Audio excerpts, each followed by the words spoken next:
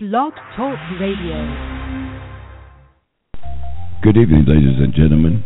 Welcome to the Hushmo Black Forum. Here we do it bigger, we do it better, we do it longer, and out of necessity, we'll do it louder than anyone out here. So relax. Here's your host, Hushmo Black.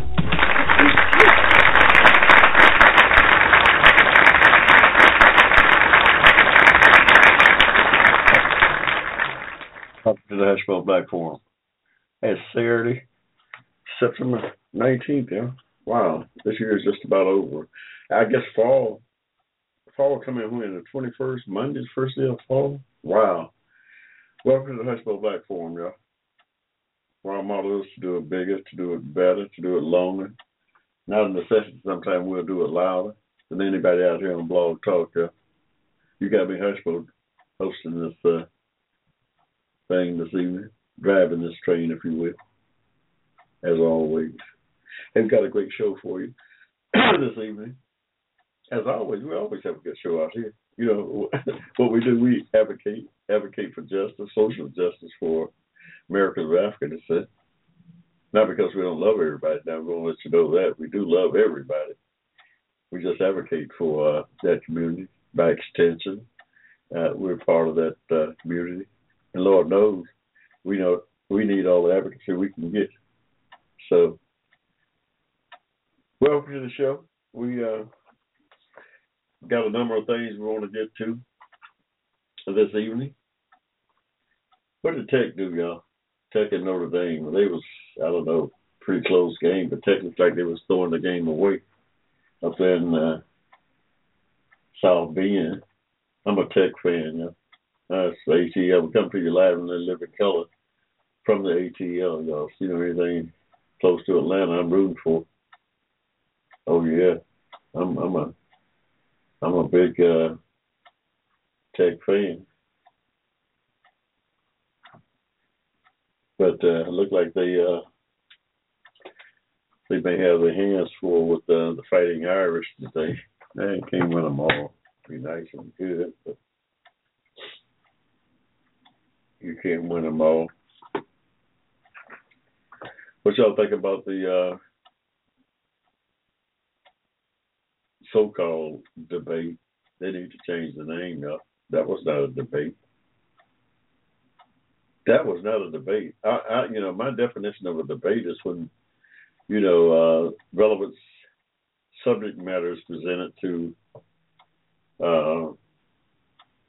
participants, and they debate those relevant issues. But I haven't heard.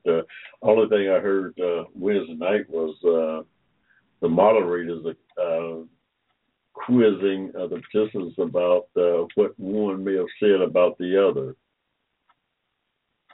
and that went on for just about the whole 3 hours. Donald Trump and Carla Fiorina and Jeb Bush, and it was going back and forth about what one of them said about the other, and that's not a debate in my mind. I've been looking at debates for, I don't know, the last 50 years or so. That was not a debate in my mind. I don't know what that was. I didn't hear not one question from the moderators about what any of the presidential candidates would do to improve the economy. Economy's ticking along on its own, but what would they do to improve the economy? What would they do about the situation in the Middle East? What would they do? I didn't hear that question. What would they do about the immigration thing that they're all talking about that's so relevant? What would they do? What's their plan about it? I didn't hear those questions or debates on things that are really relevant to the American people. How would they improve the lot of the American people? I didn't hear not one single question raised on what these 16 or 17 candidates would do if they became president to better my life here as a citizen. I didn't get that. I got a bunch of back and forth about what Carlos, what Donald Trump said about somebody, and somebody responded. That's all I got for the whole 3 hours. Now I watched. I still got it on tape, and if somebody want to point something out to me, maybe I missed something. But that's not a debate. That's not even a good set of questions. I mean, if they need a moderator, somebody that can ask the candidates questions. Hey, the Hushmo. Hey, I got some questions for them. Relevant questions to the job of the president. I got some questions for them. But somehow the moderators, they get before these candidates, and the first thing they do is what Donald Trump said about somebody else and want to help me. I don't know. For the life of me, I can't understand how that's relevant to the job of president.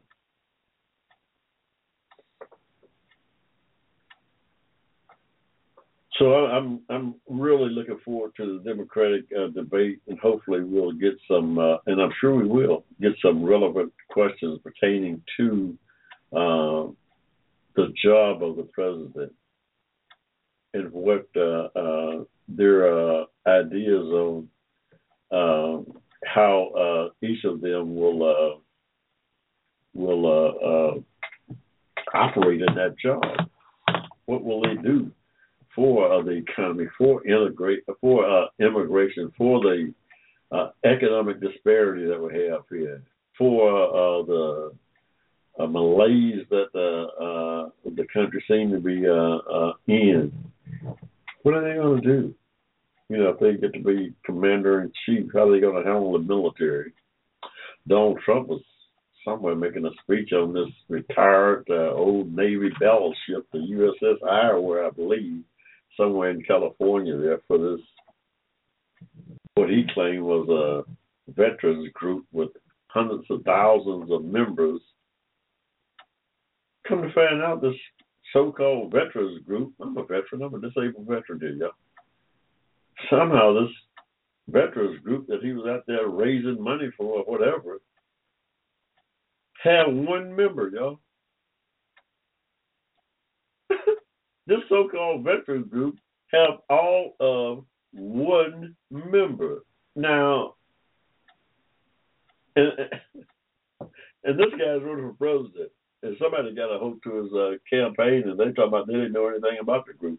Well, how you got there raising money for this guy, this group, who supposedly you thought or claimed that the group had hundreds of thousands of members, and you didn't know that not only had the IRS revoked their nonprofit status, but they only had one member, and they filed income tax in 3 years. They filed no papers for nothing in 3 years.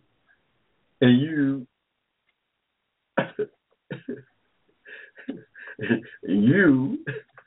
Mr. Donald Trump, is out there speaking in front of this fictitious group that you don't know anything about. Something is that whole field, that whole group of folks claiming to be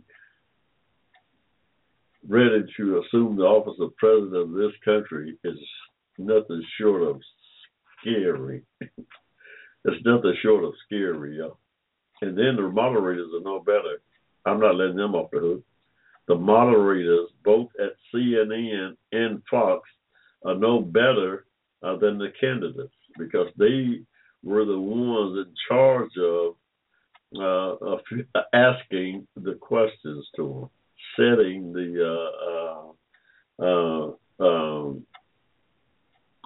debate. They failed to do that.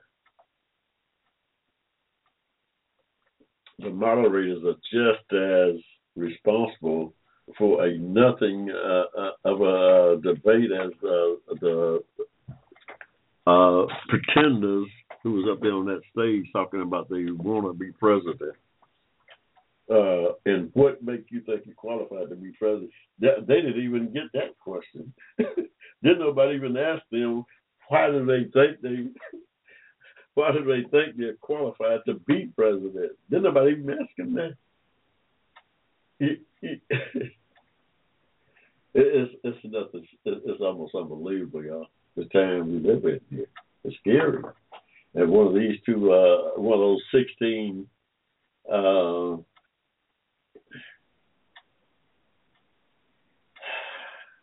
characters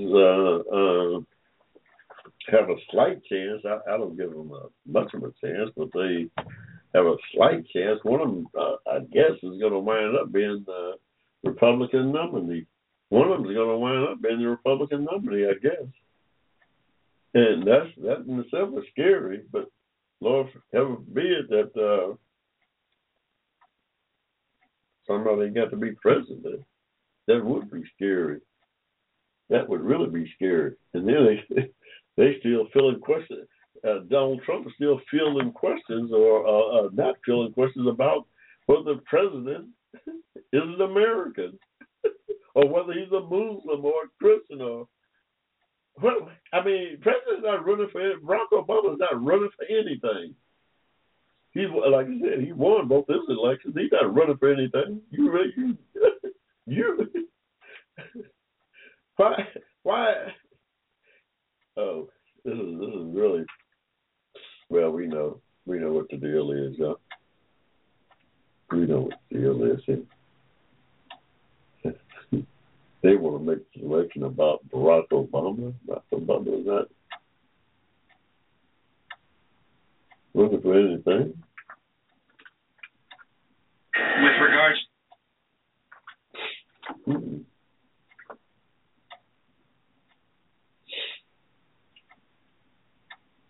I don't know.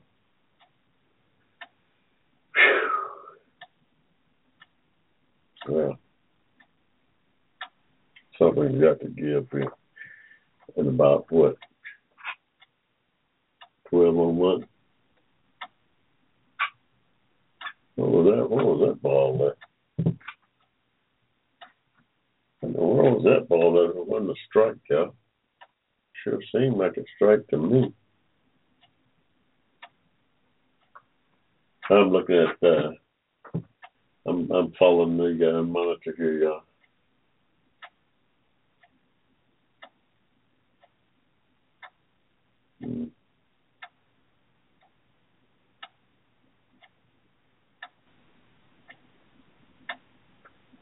So I tell y'all, I shot a 42 on the back nine, y'all. Anybody know anything about golf? I shot a 42 down. Well, that don't qualify me to challenge Tiger. Well, I don't know about Tiger. I might be able to challenge Tiger where he's playing right now with that 42, but 42 on the back nine for the Hushmo pretty good round. That was a pretty good round. This is the first time I've been on the golf course in, I don't know, 8 weeks. I had some kind of messed up my shoulder there, broke my left shoulder here. So I've been away from the game for a while, y'all. I got that all taken care of now, though. I'm just getting it back in shape here. I'm just getting it back in shape, y'all. So we got back out there on that.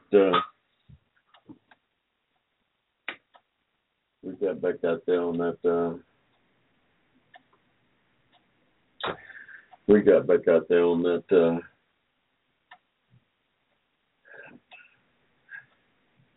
Links course and took it to them, boys. Took it to them, y'all.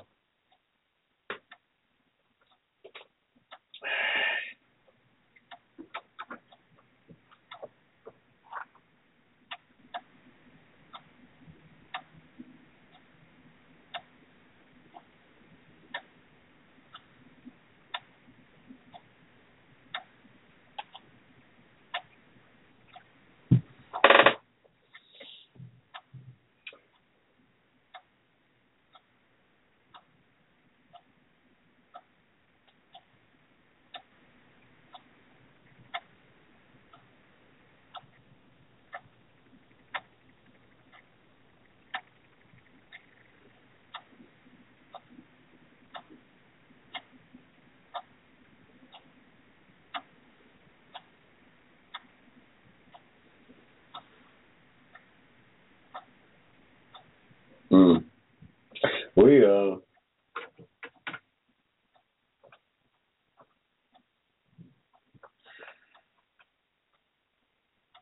what's on his bat? The ball nowhere near. Yeah.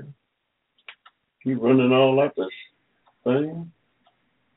And it was a little closer than I thought. He's supposed to hang in there if you're in that batter's box. You can't be jumping all over the place, running away from the ball. I used to play a little ball, y'all, when I was a youngster. I used to play a little baseball. Not much. I was a football and basketball man. I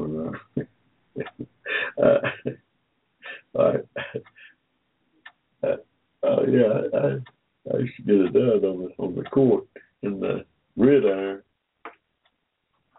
That was in my younger days. That was way back when. Whoa. Oh, that ball. That was way back when, y'all.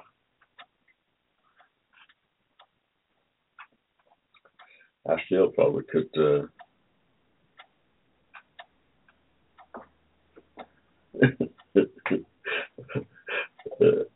hey, be that guy trying to get me to commit to something here, y'all. Hey, I still get it done if I, with my age group now. But yeah, with my age group, I play with anybody my age. I'm a disabled veteran, though, y'all. So I got some limitations, and I still get out there and compete. I still get out there and compete. Somebody's gonna give me 8 points at a game of 10. Somebody wants to get a Hushmo 8 points in a game of 10.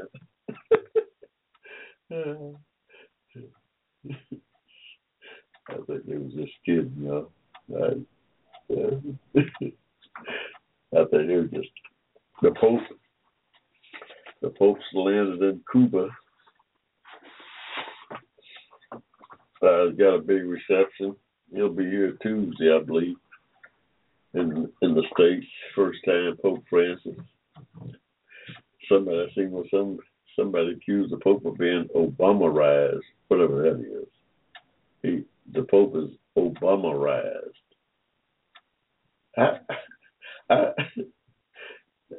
Well, oh yeah, you got a lot of folks don't like this Pope. For some reason, that's great. I think the guy's pretty,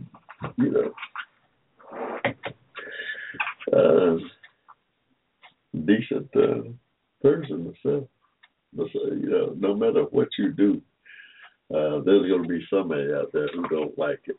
I don't care what it is. There's going to be somebody out there who don't like it. That ball better be foul, y'all. That ball better be foul. Wow, I hit that ball a long way. That's a good thing it was foul. I got to do some homework too, y'all. I got to keep up with this algebra. I'm taking. I can't get behind on it. I can't get behind on that stuff. I have to look at it every day because my mind, it's not bad. Algebra's not bad. It's one of those things, though. I've been away from that game so long, and I have to keep up with it every day. Because if I don't,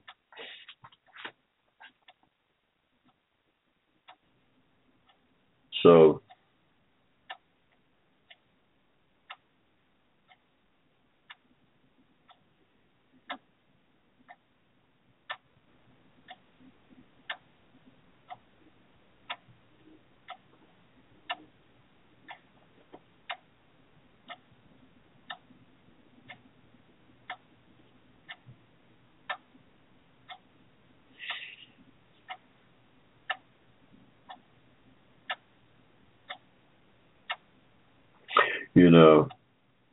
and then right now, see, we're dealing with land and the likes, graphs. They got me grafting and stuff. I really got to get it, keep up with that stuff. I'd be lost, I'd be completely lost. But I got a pretty good understanding of what's going on right now. But I got to look at it every day to keep it fresh in my mind because it's not. I don't have a learning deficiency. My excuse me. The Hushmo don't have no learning deficiency, y'all. I'll let you know that right now. My problem is retaining stuff. At my age, I have a problem retaining this stuff. I ain't got no problem.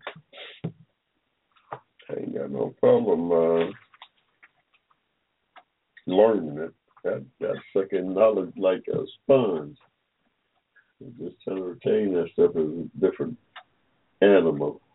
That's a different animal, you know. Trying to retain it. So, yeah. I'm enjoying myself, though. Yeah, really. I think I have a pretty good idea what's going on. There you go. Mm-hmm. Yeah, well, if it's x squared plus x squared to 16, we know the center is 0, 0. Y'all know that? Y'all hear that? I'm my own boy. Oh, that's what kind of kid. The Cardinals trying to fold at the end of the year. They've been leading the National League over in the East. But they're on a real bad.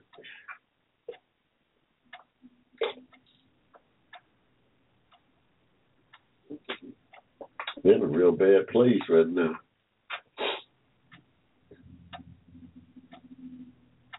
Ooh, gotta get that bet off your shoulders, son.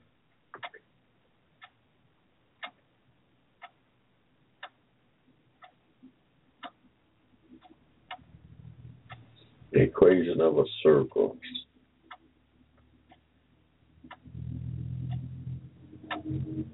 Do I have that wrote down on my? You know, one thing I like about my instructor,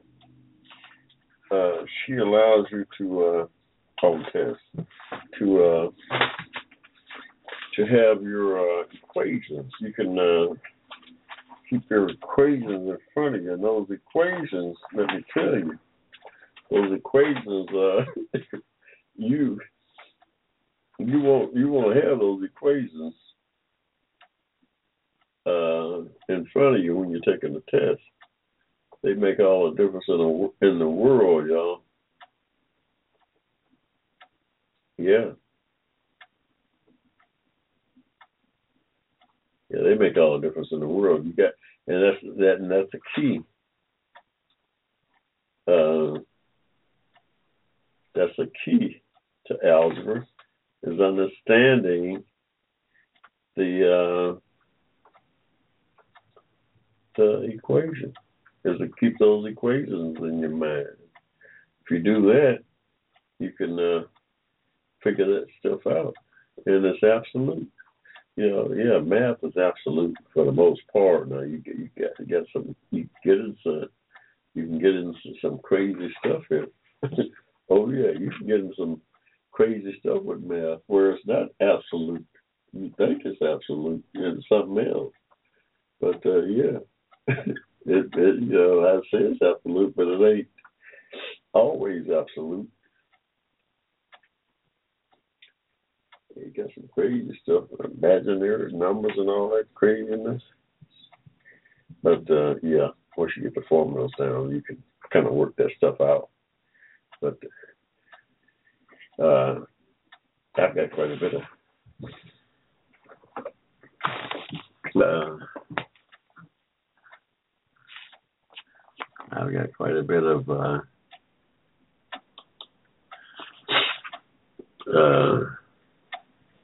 work to do this weekend. I got one of my next. Oh no, I got homework to do. See, the thing about it nowadays, you know, like I said, I ain't been to school in 50 years, 40-something years. So now everything is done on the computer. Everything's on the computer, online. All my homework is online. And you think that would be kind of easy, but no, not necessarily. you still have to put in work to. So right now, I've got 2 assignments due, like I think to midnight tomorrow. I've got to have 2 assignments done, and I can do it. That ain't no real big deal. It's just time consuming, old time consuming. I ain't got nothing but time. Hell, I'm retired. You think I would have nothing but time, but I do got other obligations here. But I got to get this stuff done before 12 o'clock tomorrow. Yeah.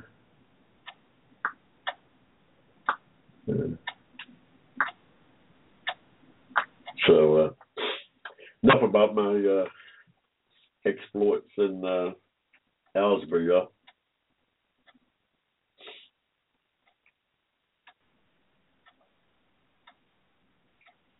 Russia sending troops to Syria, sending planes to Syria, y'all. That thing might get real ugly over there before it gets better. I'm thinking that thing's got a chance to get real ugly before it gets better.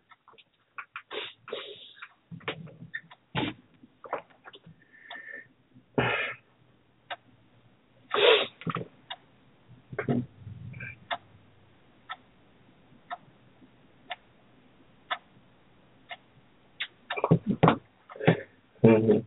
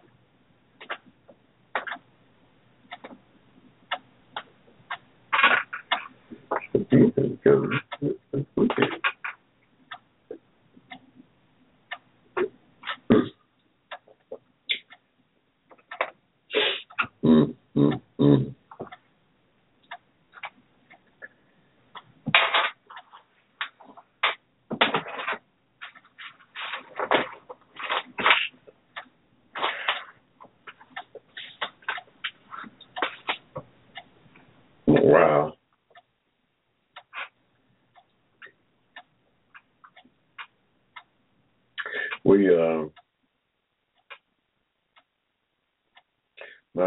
Bernie Sanders, a socialist, is moved up in the polls. That guy had more to say, more relevant stuff to say about about the issues, while the Republicans was up there talking about each other than the 16 candidates on that stage that night. Anybody really paying attention to the politics? Bernie Sanders had more to say Wednesday night about issues that's relevant to the American people than the 16 candidates. He wasn't even, he was just tweeting stuff out. He had more to say, more stuff of relevancy to say than the 16 characters. Well, we're going to take a quick pause for the calls here and see who this is. Hello?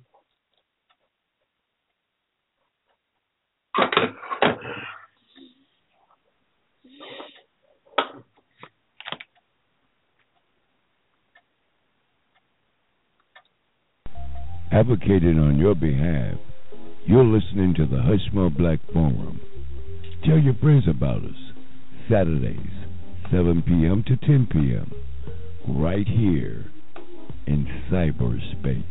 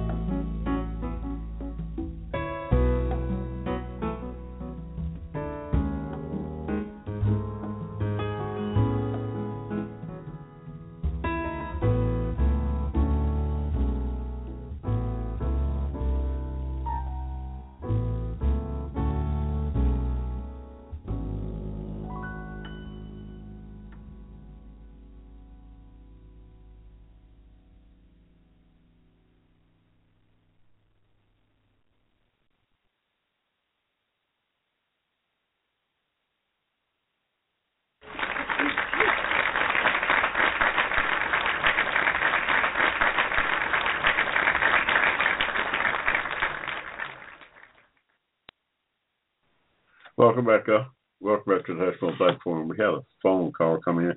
I don't know. It seems as though every time the Hushmo get on the air, all these crazy phones start ringing.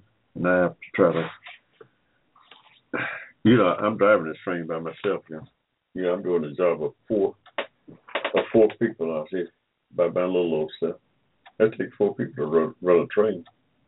Y'all didn't know that? Have I told that story? An engineer, conductor, a brakeman, and a flagman. Before this train can move. Before this train bound number 9. Yeah, y'all didn't know. Y'all didn't know we had a train out here. The westbound number 9. That's yeah. That's our train. The westbound number 9. Yeah. Yeah.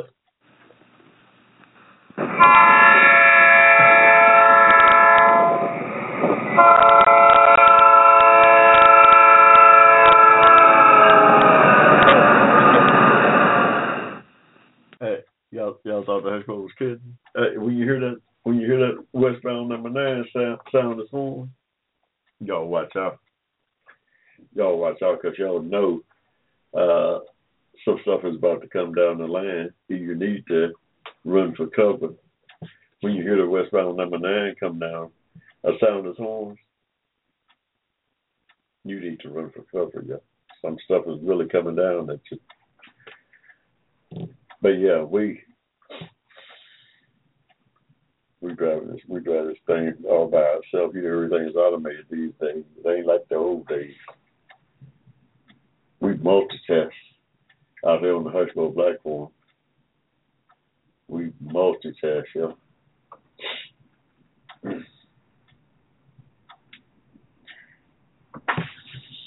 Mm-hmm. Yeah. Ooh. Tough call right there. Pretty good pitch, though. Pretty good pitch, John. I told you we're taking the algebra. We have to drop Espanol, but we're going to pick it back up in the winter semester after Christmas. But our other subject is African American Studies, Introduction to African American Studies. Now we've been around it for a while, y'all. We've been around this stuff for 70 years, so you'd think we would have a pretty good understanding of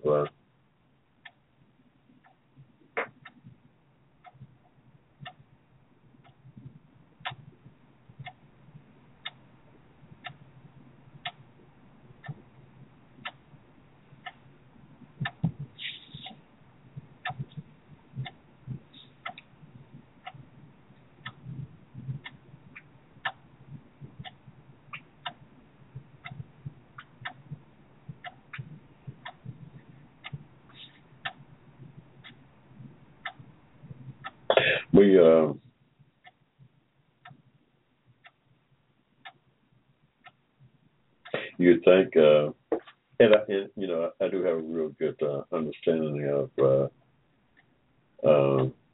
our history, American African descent, that history, the history in this country.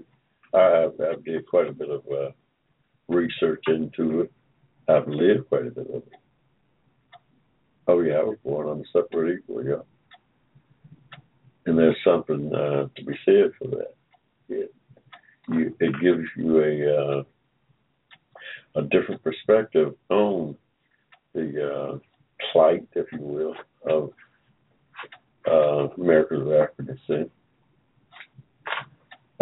If you lived under separate equal. I was born in Georgia in 1945 under separate equal without 14th Amendment protections. That's what that separate equal was about, yeah. The separate equal thing was about Americans not having a 14th Amendment protection. And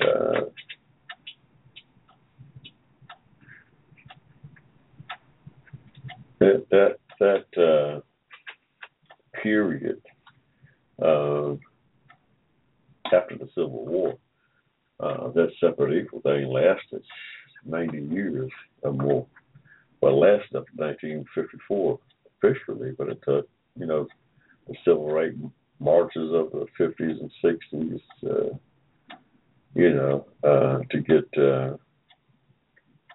to get rid of the separate equal.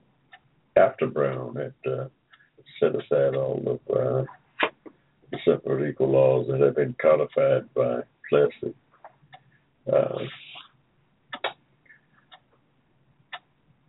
I contend today that Americans of African descent are due, especially those born prior to 1954, are due reparations because of the separate equal, because of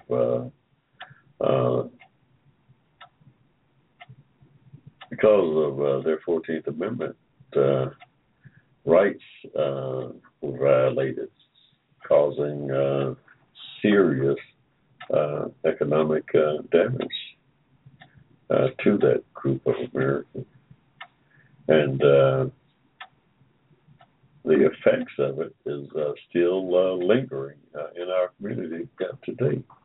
That's what that academic inequality is about today, to a great extent. It has to do with the injuries suffered under the separate equal laws of the country that deprived equal access to education, to equal employment, to a whole host of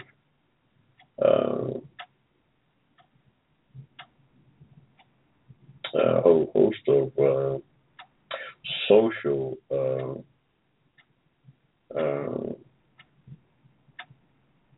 mechanisms that would have improved our lives for some 100 years after that Civil War was over. Real estate, the gerrymandering of congressional districts occurred under separate. Voting rights was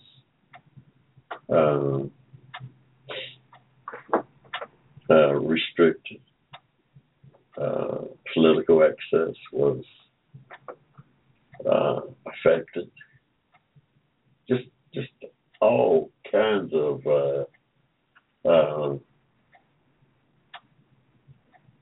vehicles that would have been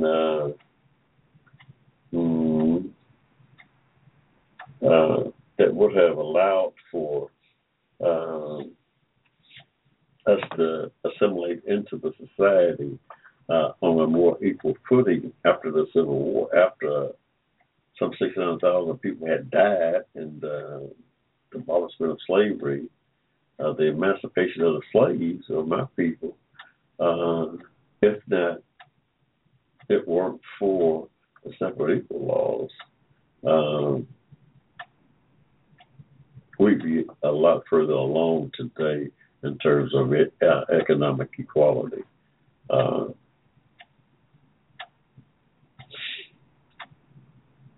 And the only way that I see where we can close that gap is through reparations. Yeah, the government paying millions of Americans of African descent reparations for the injuries caused by the laws of the country. Yeah, that's, there's nothing dirty or there's nothing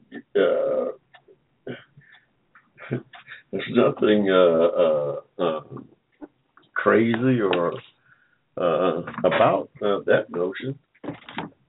As far as I can see, I mean, yeah.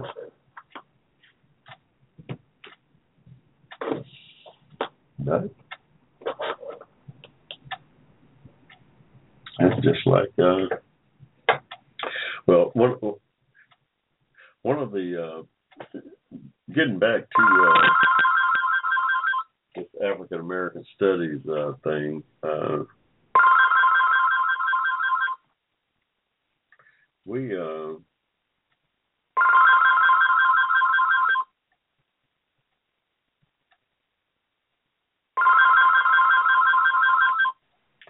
We one of the we got two books for the subject. Well, you know, two required textbooks. One of them is The Black Bourgeois by E. Franklin Frazier. That looks like it's first published in 1957.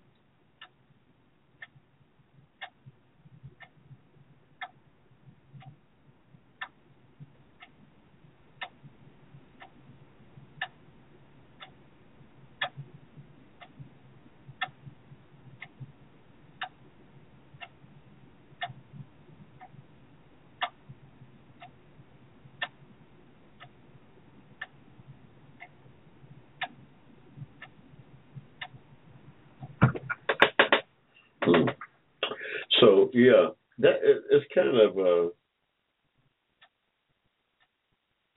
1957. That's 3 years after Brown. E. Franklin Frazier was a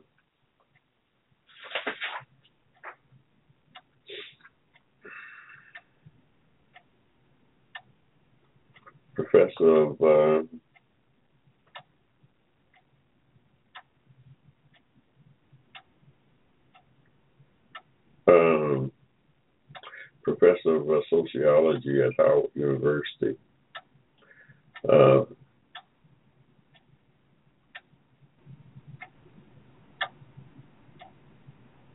book was first published, I guess, in 1955 in France. I don't know why. I still, I'm just getting into it. I've heard, well, I'm familiar with so-called black bourgeois and the like, but the book, I'm just picking it up. I mean, like I said, it's been out for since 1957, some 60 years almost, and it's interesting.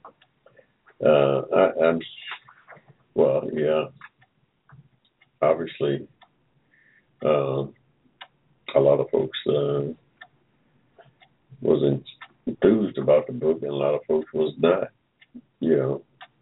and that came down on both sides, black and white.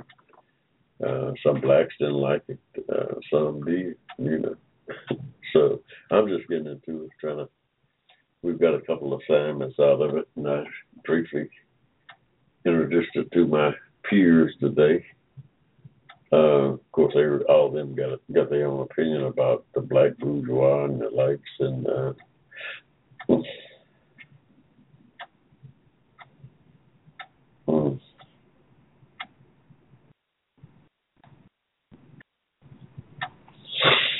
so I don't know, back on it. I'll be reporting back to my audience on it as I get into it and do a couple of papers on it. I'll have more to say about it. My general understanding of the black bourgeois and how that segment of our community came about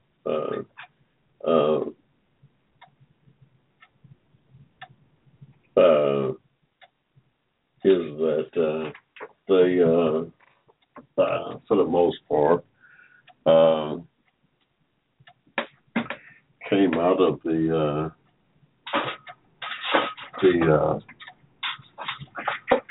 free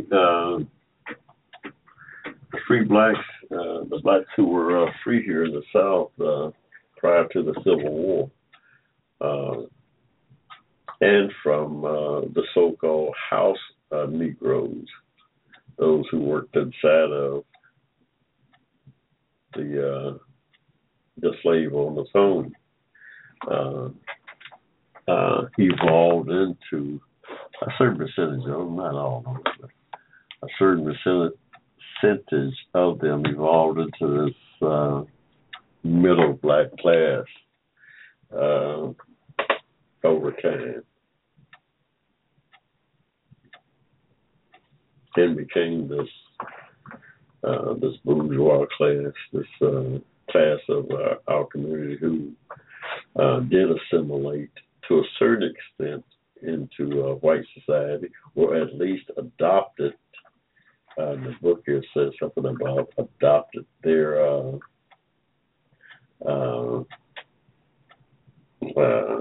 moreover, their outlook on life and their values were the same as the white models. What values, what these values were, I'm still trying to get my thought process around. I'm still trying to evaluate just what their values were. Says their values were the same as the white models. They occupied the position of an intermediate caste in some parts of the South, especially in New Orleans. As a group, the free Negroes of the South were much better off economically than the free Negroes of the North, who had not been able to compete with the Europeans immigrants. Okay. Wow. I still got to do a little how shall I say it?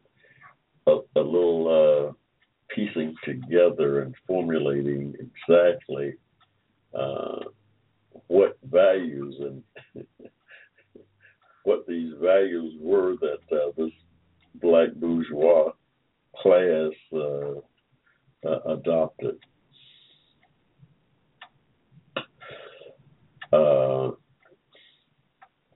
Yeah. So we're going to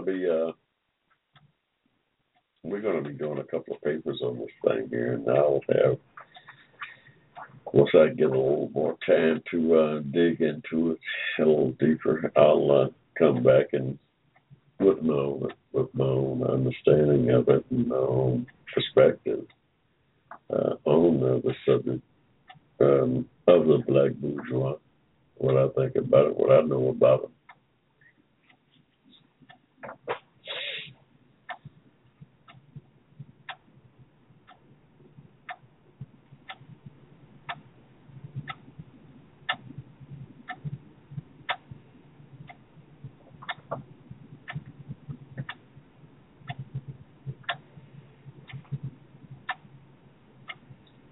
Yeah, so it's going to be interesting. I enjoy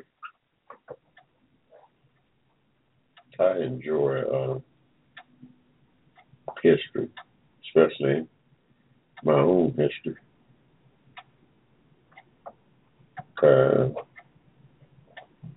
So I haven't really had a chance to really get into it because I'm trying to, like I said, wrap my mind around this algebra thing so I can make sure that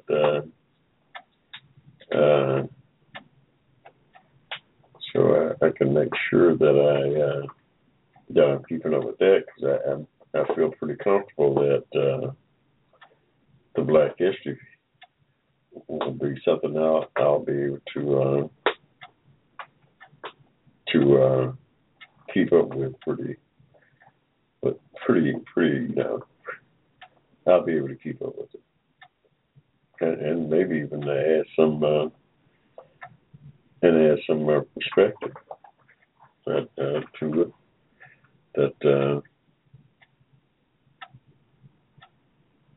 that will be beneficial.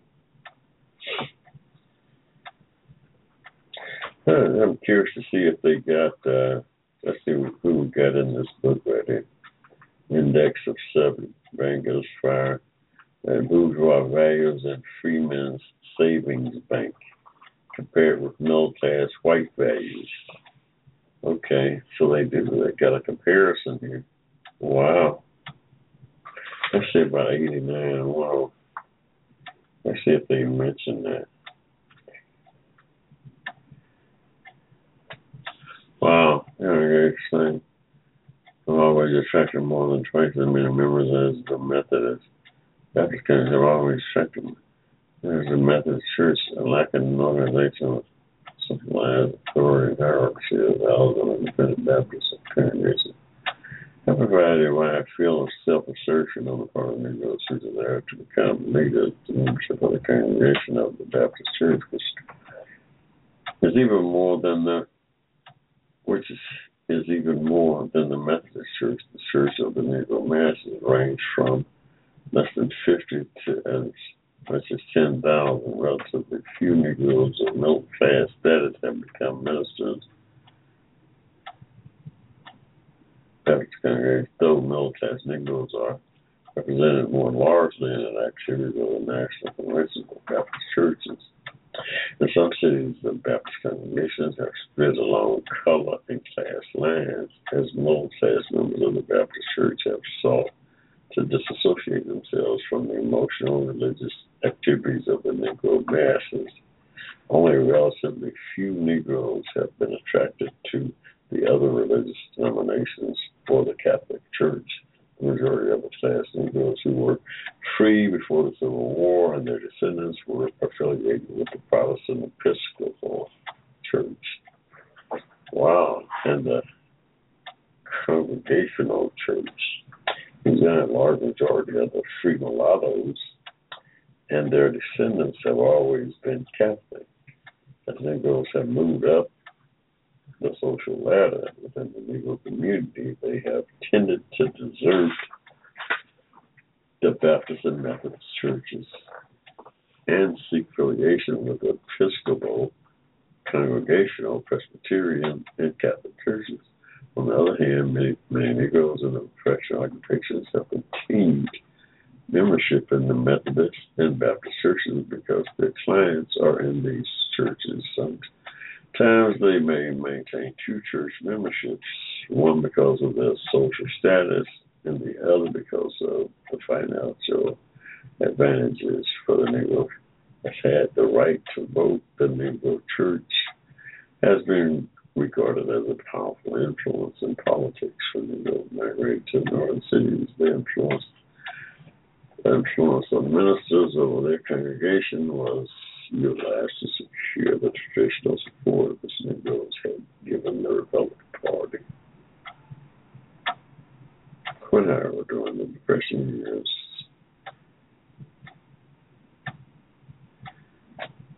that's why I was telling people that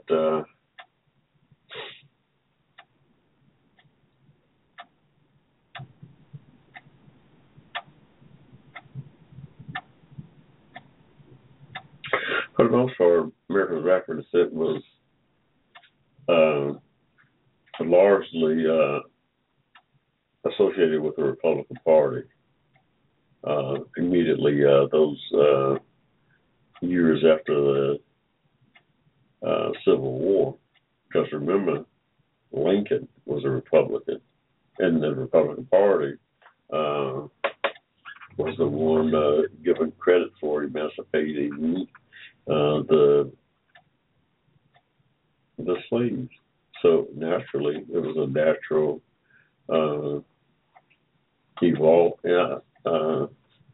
evolution to go from slavery to the Republican Party as free men, and that's what happened. They was loyal to the Republican Party up until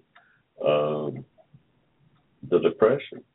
I mean, you're talking about 1930s, and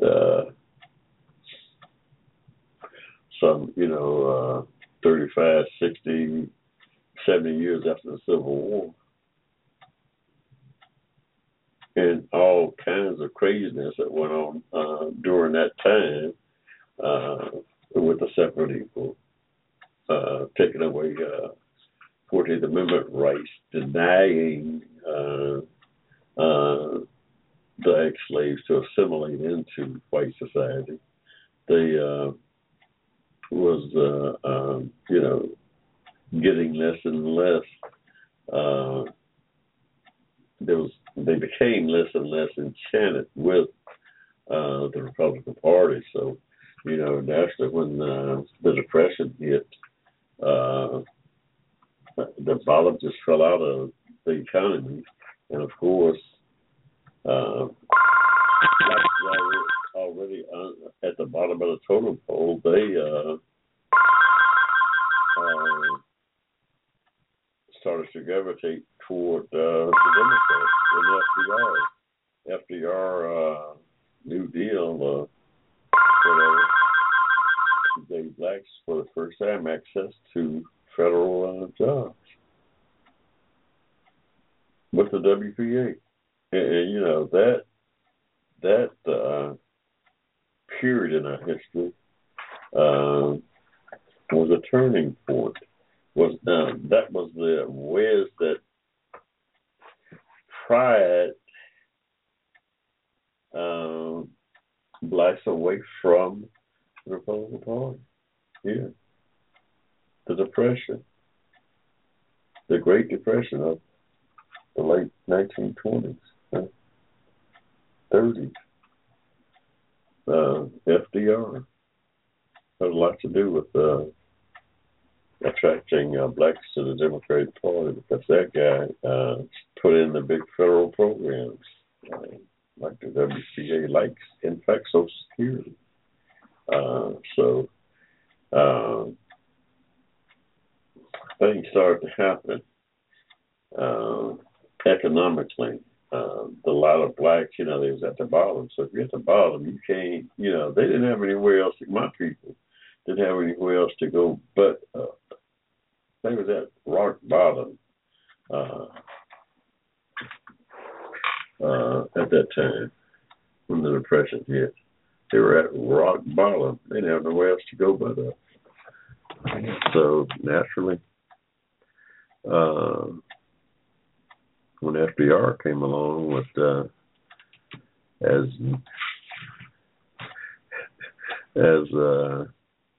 meager as it was more than what they had. It was more than what they had. Yeah, I mean, so starting with FDR on up till, you know, Brown overturned Plessy. So they were steady gaining ground, if you will. World War II came along. That a lot of blacks went to that war, fought, died, class citizen, but with some slight improvement in social status. And then come 1948, Harry Truman integrated the military.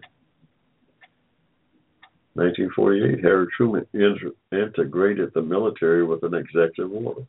That one act had a profound effect on American society. It had a profound effect. People don't realize how great an effect it had, how enormous of an effect it had on regular society. Because what happened after that was the Korean War started around 1950-51, and blacks was, for the first time, integrated into the military. They fought right alongside white soldiers in that war. So when that thing was over in 1953, and the black soldiers coming back to this country, a lot of things changed, because they had actually been integrated into the military, and for the first time they had lived, fought, and died side by side with other white soldiers, and that had a profound effect on social life in America, believe it or not. That was one of the impetus that created an atmosphere that allowed for Thurgood Marshall and his legal team with the NAACP to finally overturn that Plessy thing. That was one of determining factors, or it had a tremendous bearing on social acceptance of blacks, believe it or not. That eased the way for that monumental decision. And people, please, Brown had more, Brown had a tremendous effect on society, way more than just school integration. Brown was not just about school integration. Y'all, please get that notion out of your head that all Brown versus Board of Education was about was integrating some schools. It was much, much more. It was much, much more now. People,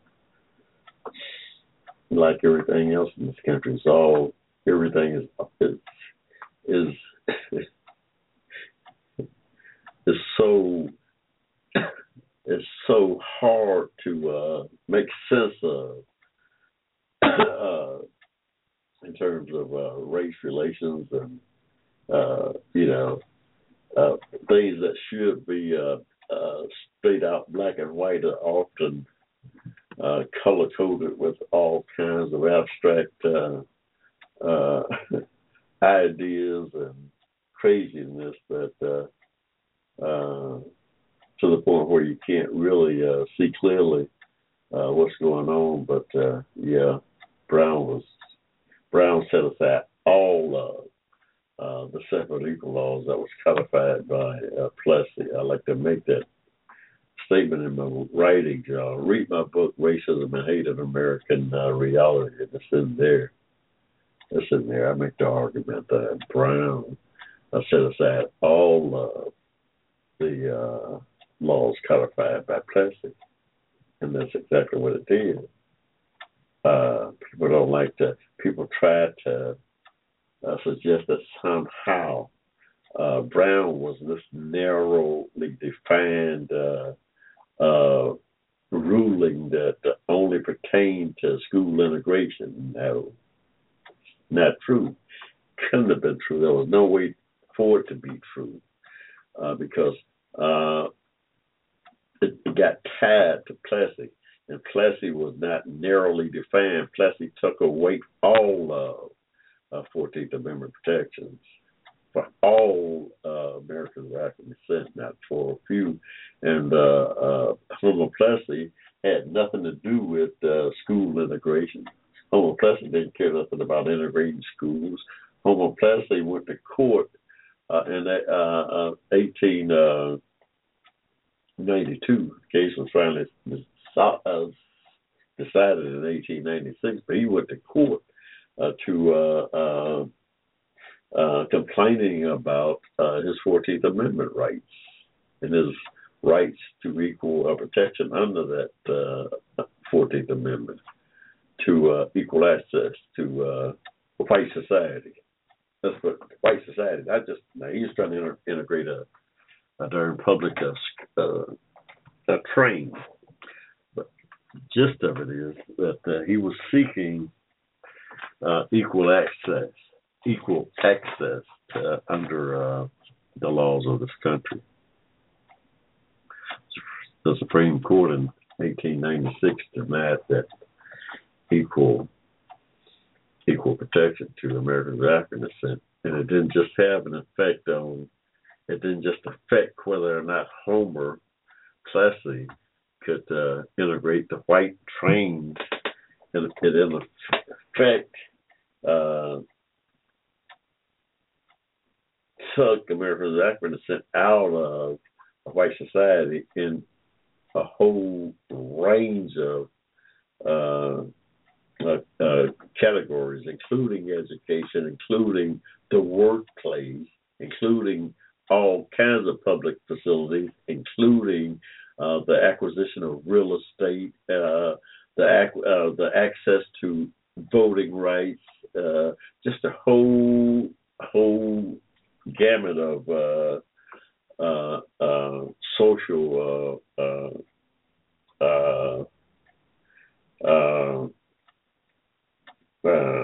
vehicles schools was denied America's African descent because of Plessy, because of that ruling in Plessy.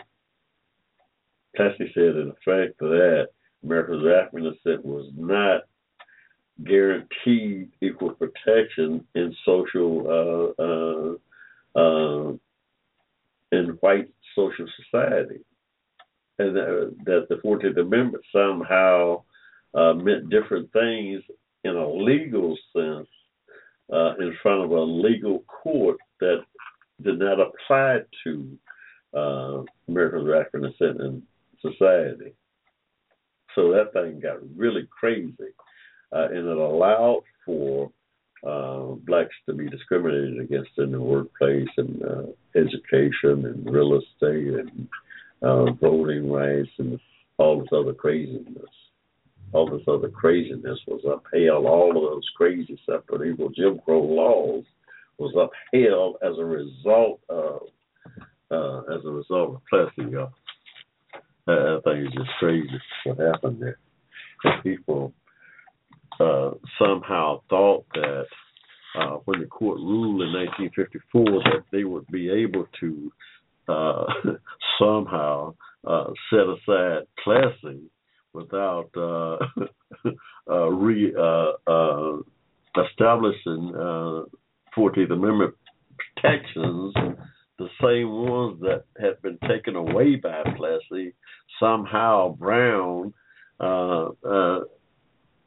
which was readily credited with setting aside Plessy, but Brown was somehow narrowly defined just to protect our 14th Amendment rights, and as far as it pertains to integrating some schools.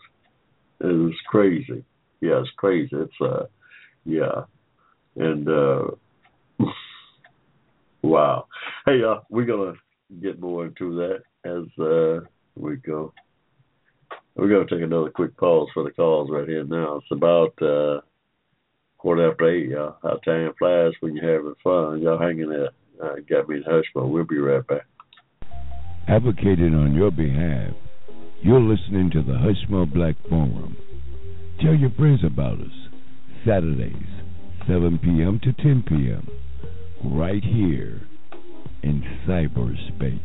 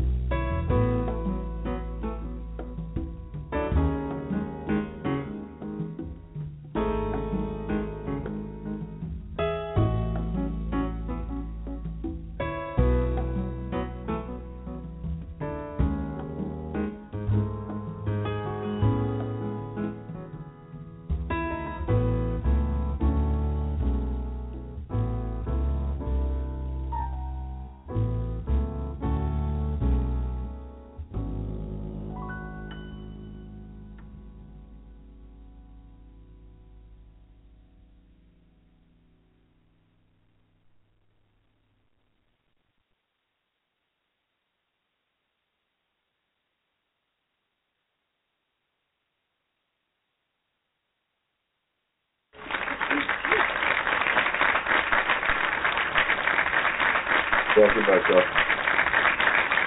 Welcome back to Hushmo Black Forum. Hey, it's September 19th, y'all. 2015. So,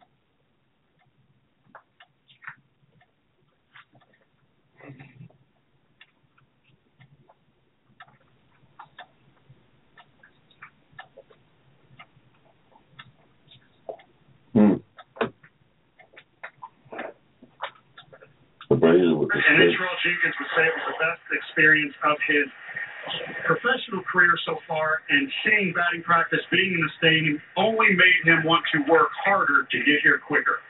It's great, Paul, that they do that. Great incentive to see what the carrot is at the end. I think it's wonderful.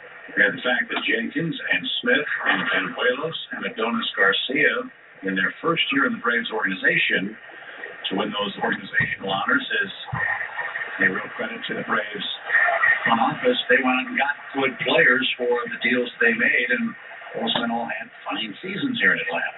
Well, I don't know if he will take Michael Bourne's job or not, but I can tell Rick Markakis that he won't have to hit leadoff much longer when Malik Smith gets here, and Nick might welcome that. 57 stolen bases for Malik Smith. That was the fifth highest total in all of minor leagues. He hit 326 over his final month plus with AAA Gwinnett. You know about Manny Vanuelos? He couldn't be here tonight, still recovering from his elbow surgery. The Braves had a bone spur removed from his pitching elbow, and are confident that he'll be ready to go training next year. I don't know.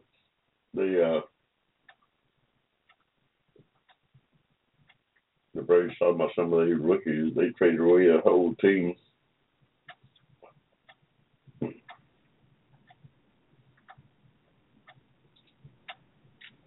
traded away the whole team now. And it's showing on the field. Now you're talking about some players they got down in the minor leagues.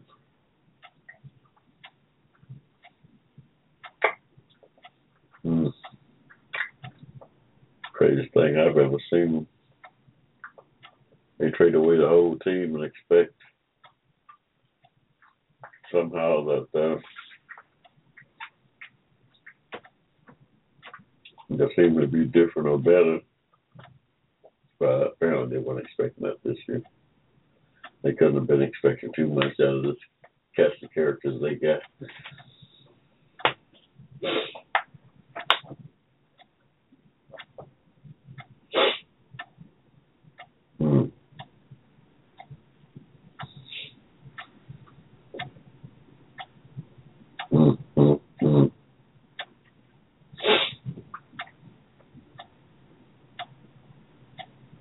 Just cast the characters they got. They fighting for last place. So they fighting to stay out of the cellar with the Phillies. They playing them tonight, two worst teams in the league. All this shenanigans finally caught up with them. LSU thumped them. Wow.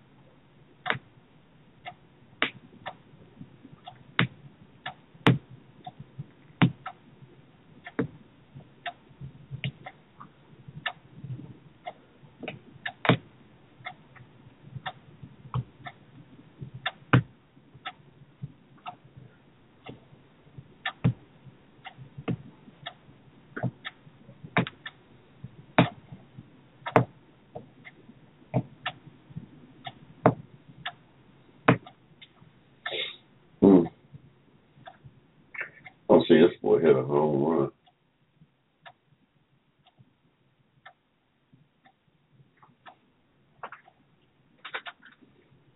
Best chance for the Braves team in Oliveira's last at bat.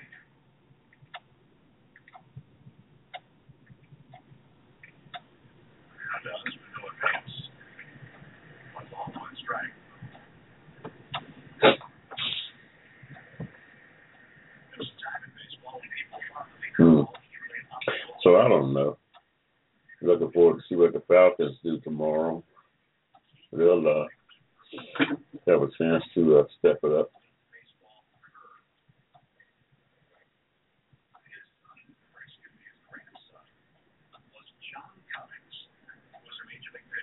Seattle Mariners back in the early 90s. And then John, the irony of it was, he didn't have much of a career at all.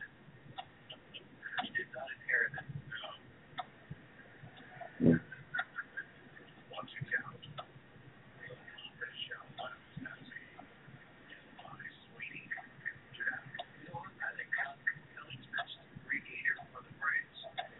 We getting back to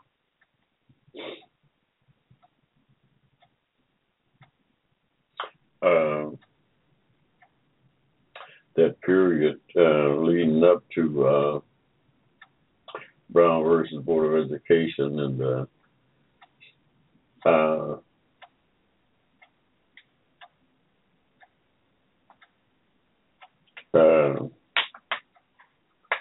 segregating the Army in 1948. That whole period was played such an instrumental part in, like I said, first of all, Thurgood Marshall and his legal team with NAACP played such an instrumental part in that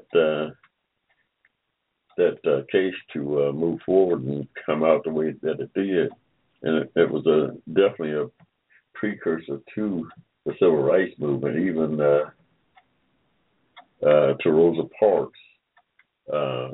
All that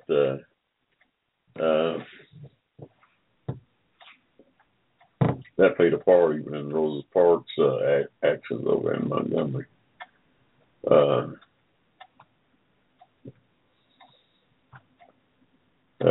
So it was just a crazy time, and even today now, we still has got a lot of work to do in terms of race relations. That thing is still crazy. It's still crazy here in the country in 2015. It is still crazy. It is still a lot of racism, a lot of craziness that exists in the country today. Now, no doubt things have gotten better, but there's still a lot of craziness, a lot of crazy attitudes, and all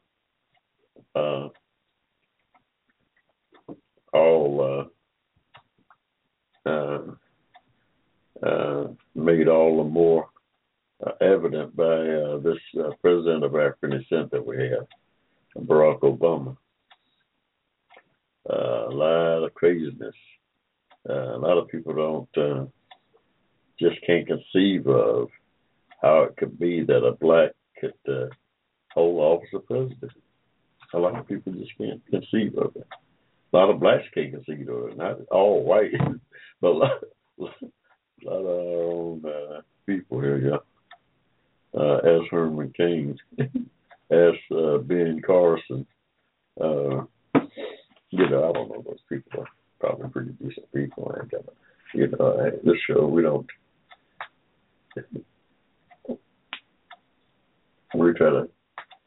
try not to jump on or criticize our leaders too much. I should think everybody's got a useful purpose, and everybody I'm going to use the purpose. They don't have a hit since the second inning.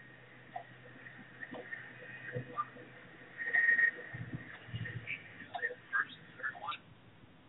And actually nobody out. Braves elected to go for a ground ball double play to put in a big inning and allow the run to score. The next inning, actually at the bottom of the second, Braves had a similar situation. We think everybody's got a place, got their own way of doing things. Much like George Booker T. Washington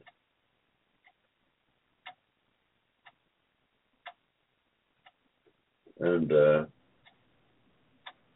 W.E.B. Du Bois had separate trains of thoughts, both trying to achieve the same goal.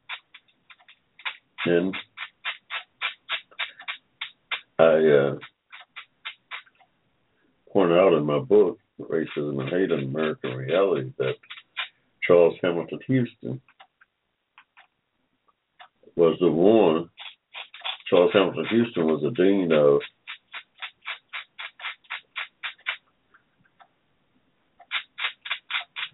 the Harvard Law School when it first started.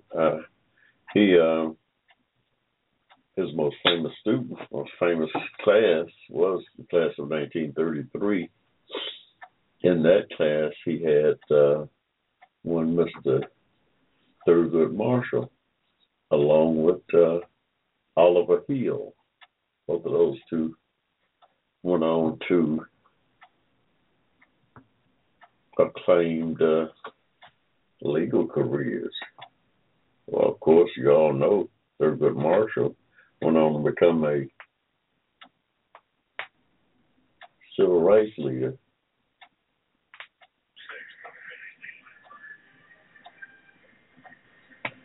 And they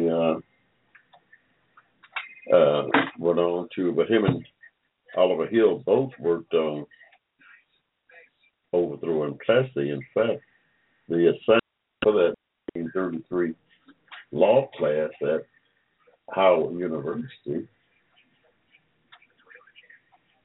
was to work on a project as a school project, to work on a plan to overthrow Plessy.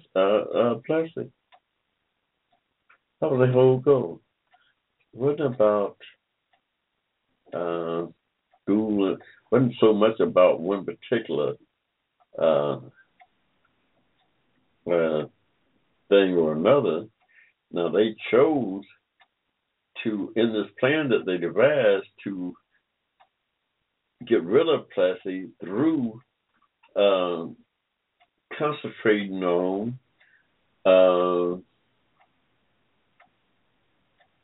higher education.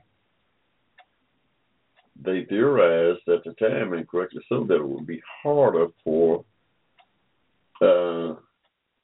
governments to rush in and set up some kind of so-called equal facility in higher education or postgraduate education, such as law schools and medical schools, than it would be for just regular colleges. And they went after those schools. And sure enough, over time, after numerous lawsuits over some 20-year period, they got to the Brown versus Board of Education case. And that thing provided the impetus needed to set aside Plessy. And all of the separate equal laws that Plessy had codified. Couldn't separate them out because, if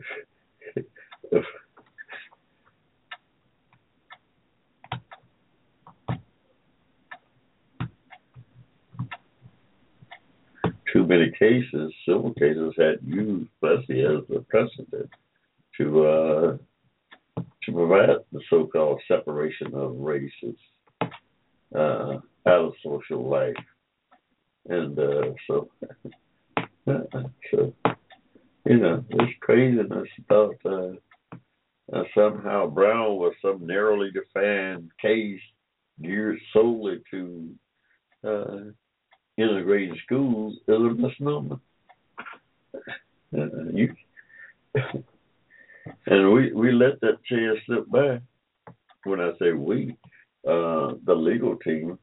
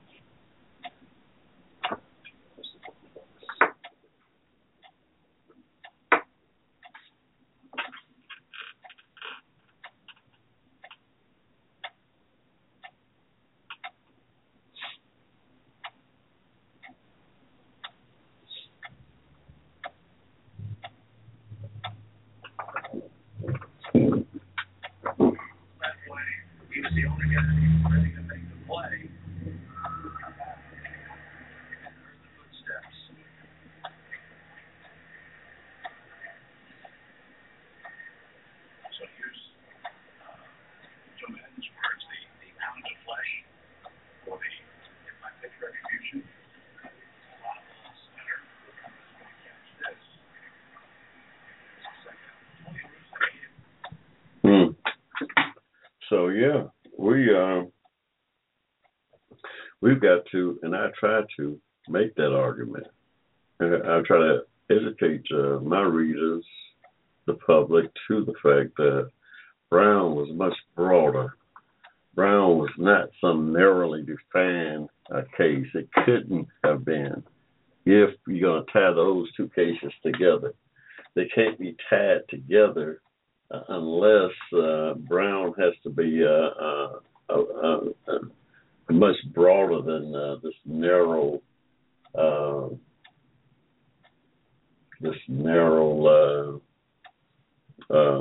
narrowly defined case of some school desegregation. It's crazy.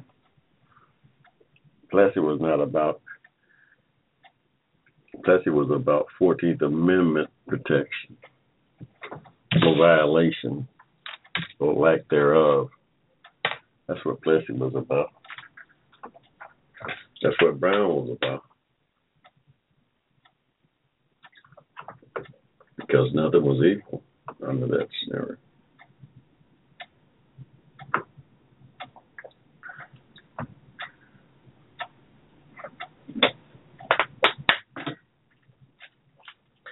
I was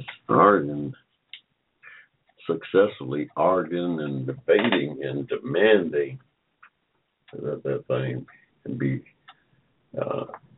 called what it is.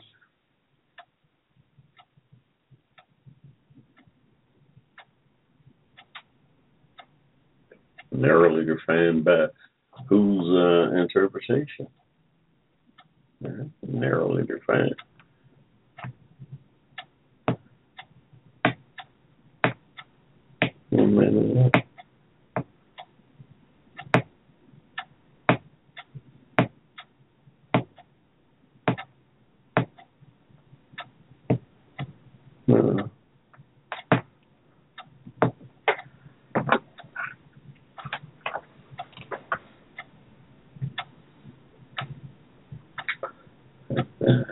Brown.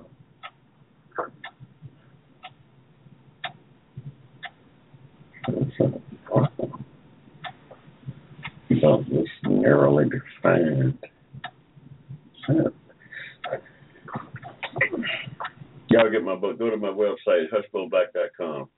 Hushmo, HUSHMOBLACK.com. You can find my book there, Racism and Hate in American Reality. And also my first award award, The Life and Trials of Jimmy C. Cameron. You can find them both there. I make the argument for reparations in each of my books, and for my future books, and I'm on my third book now. It will have a chapter on reparations. Every book that I write, I'll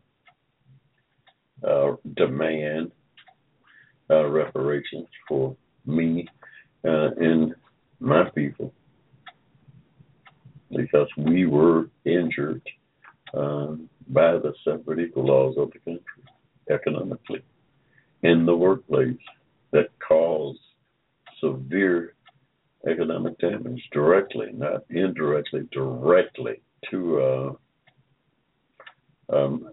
our abilities to make inroads economically.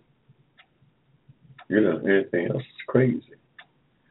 Anything short of demanding reparations, in retrospect, it's crazy. Just looking back at that case in 1954, now it seems so obvious to me that anything short of demanding, petitioning that court right then for reparations, boy, if I knew what I know now, if we knew what we know now, there's no way that we would not have petitioned that court right then for reparations, financial reparations, on a large scale after we won that case. There's no way not to petition the court. There's no reason not to petition the court.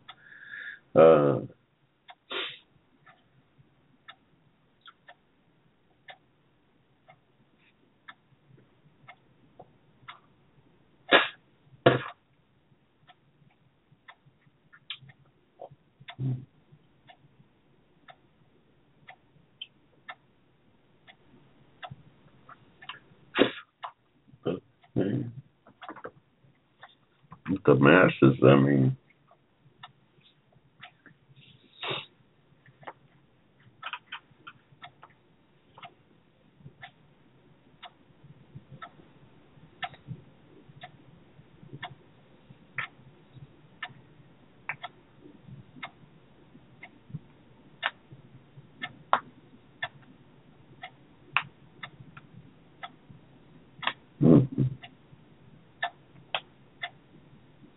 so we just got to keep plugging along, yeah.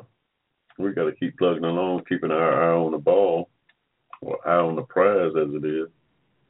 Because right now it's getting away. We have totally given up on, it seems to me, demanding reparations. Every time somebody mentions reparations, somehow somebody come up and tell you that what's that and it's impossible, and why we wasted our time. And I'm not wasting any time. I ain't got nothing but time. I'm going to demand it and talk about it and keep it in the public consciousness as much as I can, as long as I can. I'm going to jump up and down and kick and scream about it as much as I can. Now, I don't know how far it's going to get me, but I'm certainly not going to give up, because somebody thinks that I shouldn't be demanding it. I'm not going to give up because somebody thinks that I should. No, that's all. That's not me.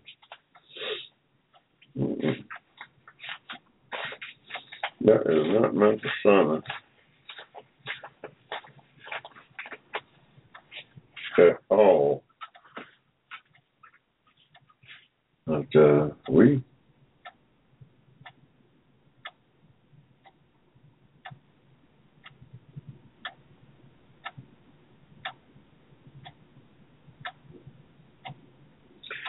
We coming up on 10 minutes to 9, y'all. Boy, this night has gone by. We've been all over the place here, really into this economic inequality, mainly because of this class, this Introduction to African American Studies that we have, and it's the Black Bourgeois, that's one of the texts, and it talks about all that stuff. This book was written in 1957.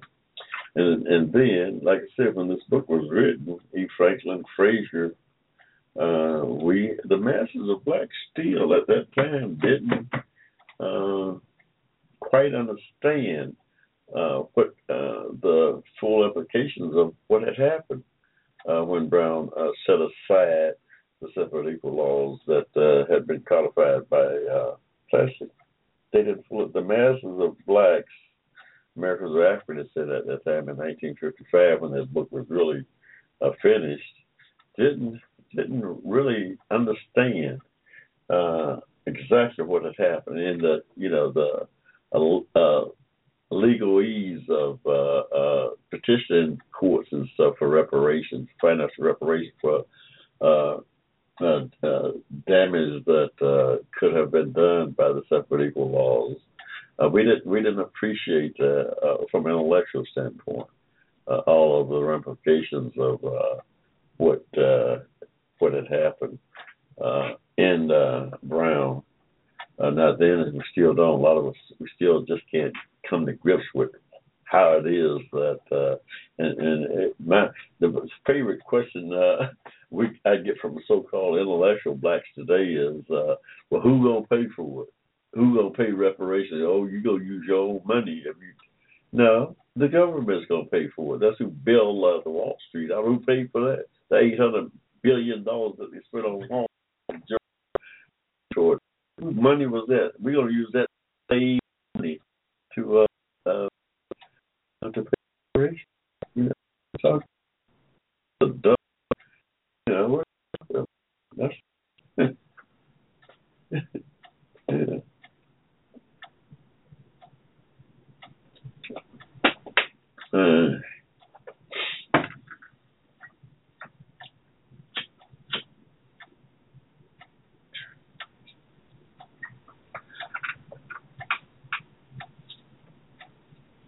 And other blacks contend that we shouldn't be begging people for sitting around begging folks for money for something. That's what one of my peers' favorite opinion about the subject. And I ain't got time to be sitting around begging some son of a gun for, not begging them, demanding reparation for injuries suffered. That's, just I don't see anything. I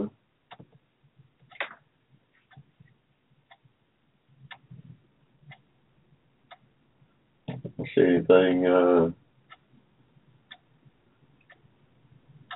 wrong with that.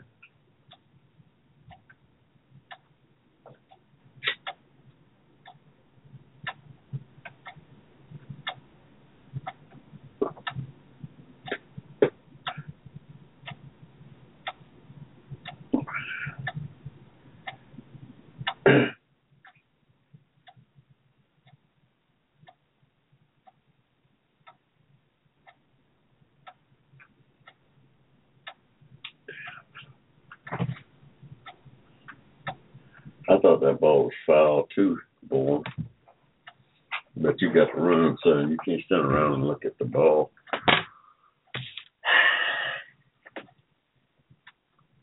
Got a shed going up in my backyard, y'all, on the patio, putting up in my yard here.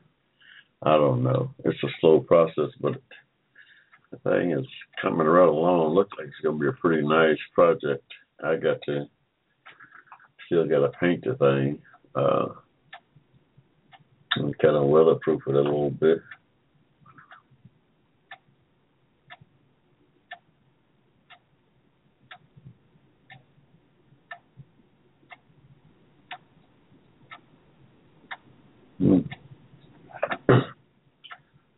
track meet themselves look like.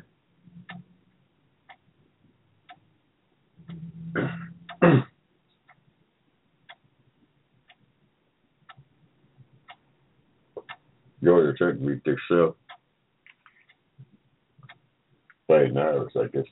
Fighting Irish would big the difference is all he was out there on the field playing. Hard to convince somebody that the other team beat themselves when it was two teams playing. I can understand that. I just, like to.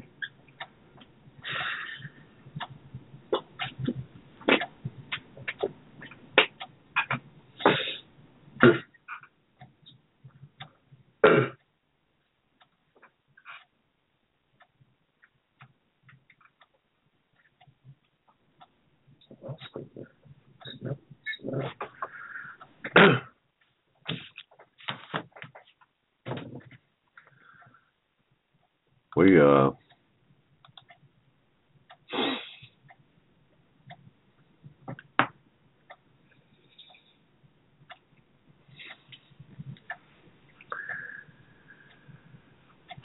got a big football day tomorrow, y'all. I don't know where y'all teams at, but man, the Falcons look like they on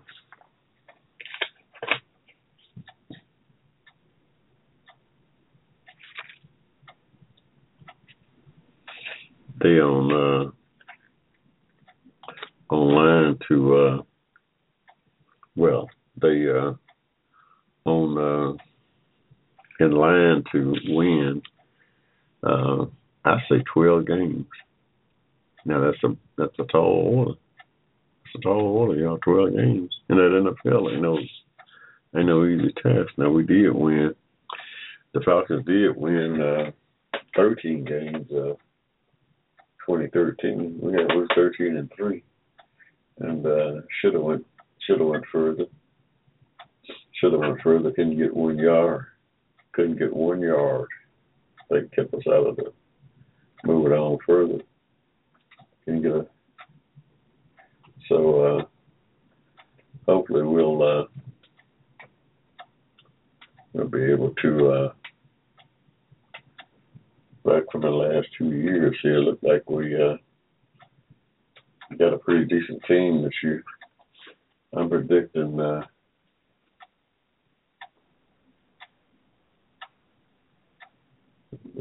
we're going to go 12-4 because everything looked good. I like the running back we got, Tevin Coleman. I think that boy's going to have at least 200-yard game this year. That's my prediction. One of the better-looking young running backs I've seen come into the league in a long, long time. Yeah, not sure where he's from. I gotta check his bio out. The guy really looks like he understands that running back position. He looked like a real disciplined runner who can really turn it on if he ever got in that open. I'm just waiting to see the afterburners when he make it through that line of scrimmage. And with a little space, I think this guy's going to run away and hide from some folks. I think he's got the ability to run away and hide. Yeah, yeah. This guy's. I think he's going to be something really special.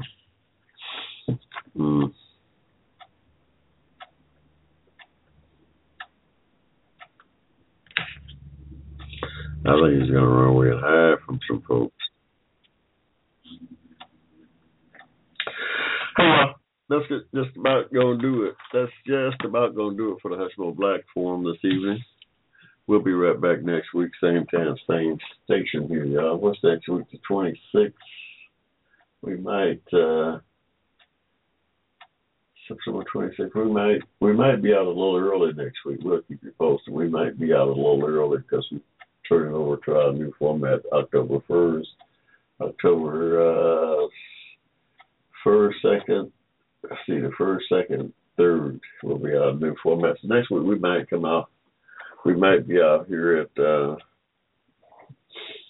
I'm thinking we're going to come to you around 3:00 from 3 to 5 next Saturday. But we'll post you up. Until then, y'all be good. We'll see you next week. Ciao. The Hushmo Black Forum, advocated on your behalf by covering news and events affecting the African American community. Check us out at the Hushmo Black Forum, www.blogtalkradio.com.